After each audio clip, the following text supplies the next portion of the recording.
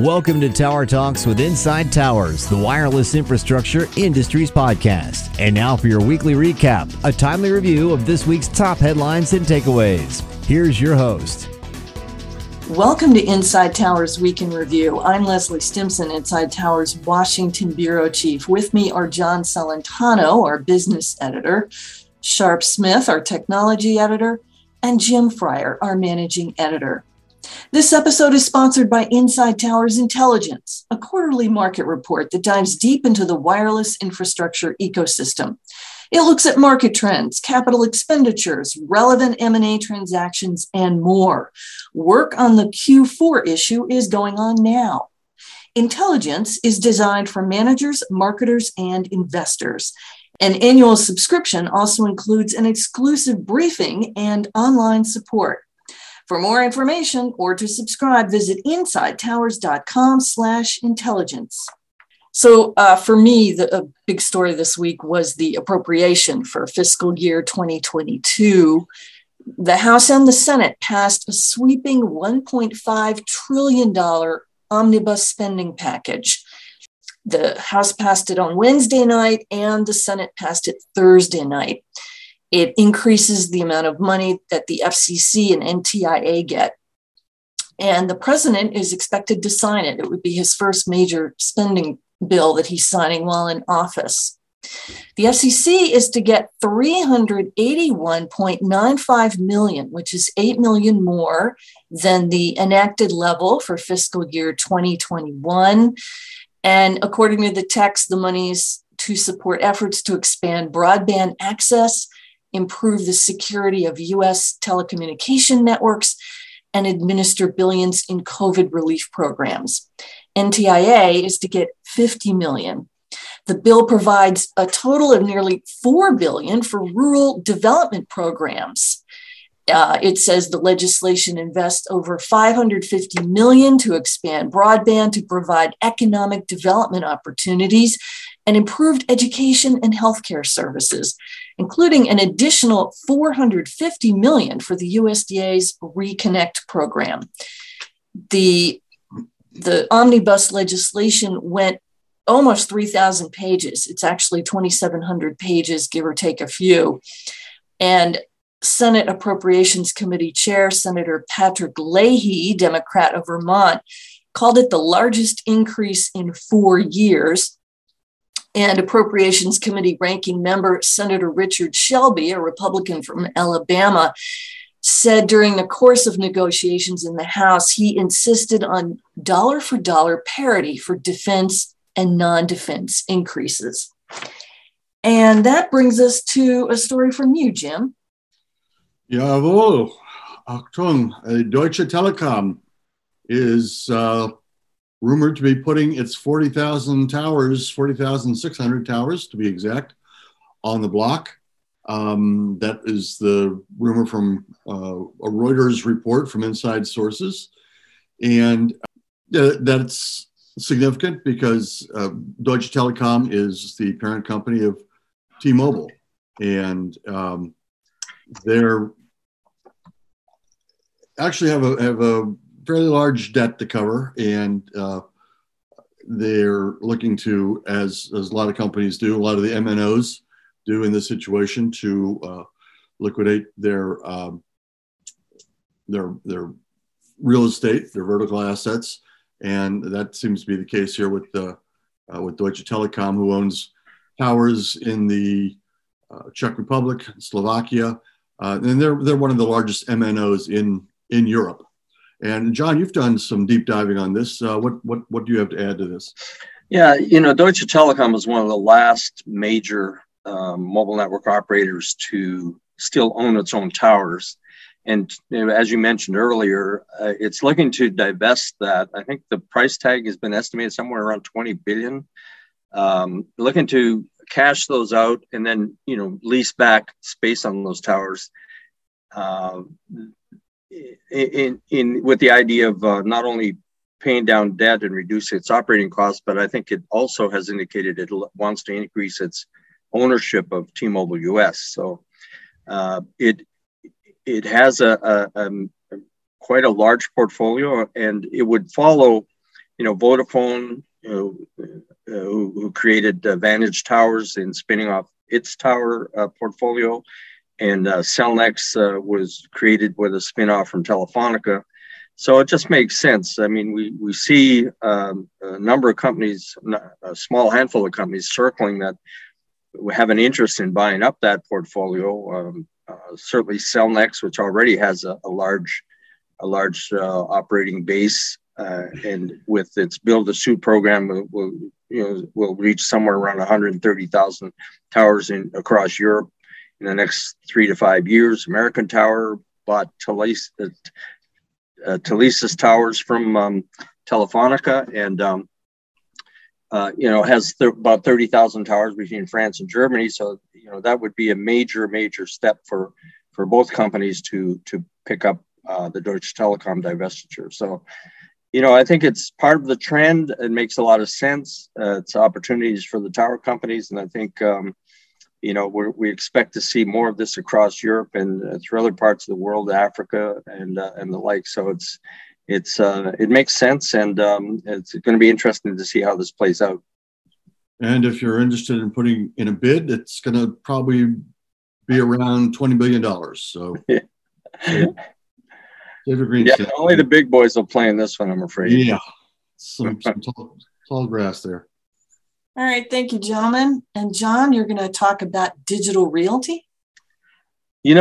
Towers is in our name, but we cover all aspects of wireless infrastructure, including not just towers, but fiber, small cells, and data centers. Digital Realty is one of the largest data center companies in the world in terms of numbers of data centers. At the end of last year, they owned somewhere around 287 data centers, and that includes joint venture investments that they have with other companies. And they operate, in something like over 50 key metropolitan markets in 26 countries in 6 continents. So they have a major global footprint. They cater to the largest cloud companies like AWS, Microsoft, Google.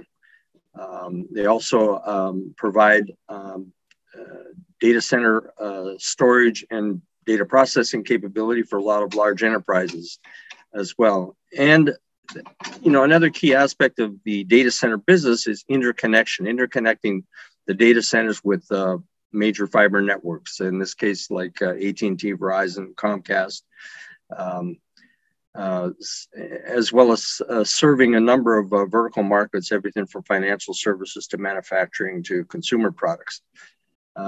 The company has somewhere in the order of 35.5 million square feet of what they call net rentable square feet, of which about 84% is already occupied.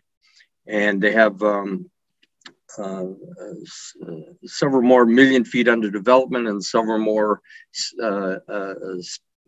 square footage available for future developments. The company reported revenues last year were around $4.4 billion, and it had invested in data center construction, expansion, and maintenance with capital expenditures of around $2.4 billion. They're guiding to revenue increases to 4.7 or 4.8 for 2022, and they plan to spend somewhere between 2.3 and 2.5 billion in capital expenditures going forward. There's a lot of interesting aspects to the data center business. When you want to measure, well, how big is the company and what does it sell? Really, the two key metrics are the power it provides, measured in megawatts, and the square footage it provides. And it really segments its business in what they call the sub 1 megawatt category, and then everything else in the bigger, greater than 1 megawatt category.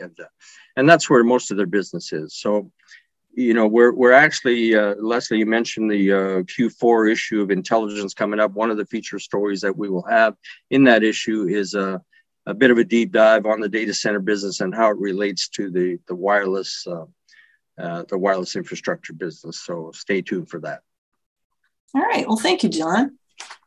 Sharp, I think you're up next. You're going to talk about what T-Mobile has to say about decommissioning some Sprint towers, I think. Yes, Leslie. This occurred at the Morgan Stanley Technology, Media, and Telecom Conference this week in San Francisco. Neville Ray gave an update on the integration that's occurring between T-Mobile's network and the Sprint network, which has been going on since the two merged a couple of years ago. And so it's the news line, the news tag is that the integration is ahead of schedule, and they decommissioned, he said, thousands of towers, Sprint cell sites last year, and 2022 looks like they're going to be decommissioning tens of thousands of towers. And these are broad, vague numbers, but thousands to tens of thousands. And this will peak at mid-year and close out, he said, I guess all things working out correctly. The Sprint sites will be, the ones that are going to be decommissioned will be decommissioned by the end of the year. And so what does that mean? It means they'll be able to deploy their 5G network at more sites, and there'll be some Sprint sites will be upgraded. And if you're a tower service company, you're winning either way. You're involved in the decommissioning. And you're also involved in deploying the network for 5G for T-Mobile. So you're busy. If you're a tower company, you may be losing a tenant. So that's sort of the two different aspects of that. His quote was basically says, as we combine these networks, excuse me, and we migrate the traffic, that puts us in the position to decommission the sites, and as they start, quote, cutting down the legacy network, unquote. And he went on to talk about sort of what mid-band is going to look like for the near future, and he emphasized that it's going to be macro towers, and getting the most capacity, but covering the most pops possible. And I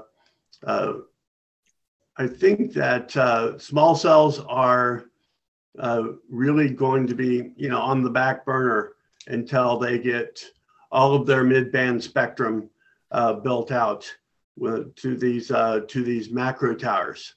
And the quote was, so this is a macro build with large volumes of macro sites with very, very deep mid-band spectrum holdings and all the benefits of spectral efficiency in 5G that will generate huge capacity for us so we can drive all of the growth factors. So don't look to, I know T-Mobile promised 50,000 small cells, but it looks to me like the bulk of their money is going to be building macro sites for the near future. And he went on to do his usual needling of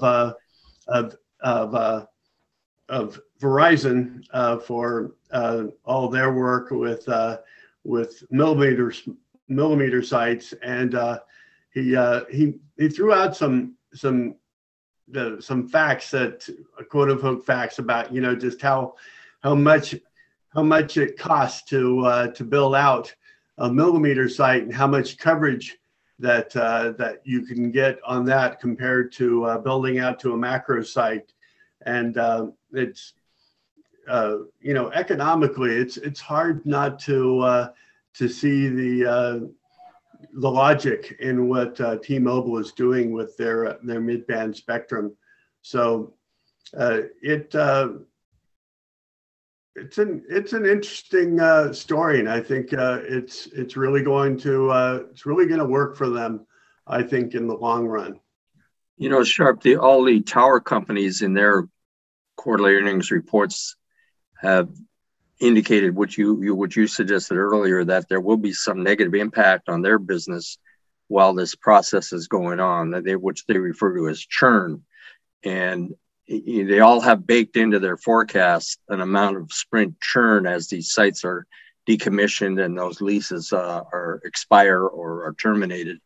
But I think they're all expecting to endure some short-term pain for a longer-term gain. And so it's going to be an interesting period. And we do know, as you pointed out, that T-Mobile pulled forward a lot of this decommissioning activity into this year, whereas it originally was spaced out over several years. But I think they just want to get it over and done with and really get on with building out their 5G network. When you think about it, Sprint was always I wouldn't say always, but for so many years, it was AT&T's building out, Verizon's building out, T-Mobile was building out, but Sprint was always and also ran. And so the feeling I get is that if things were like they were and Sprint was still a carrier, we'd be sitting here going, well, Sprint's not doing anything.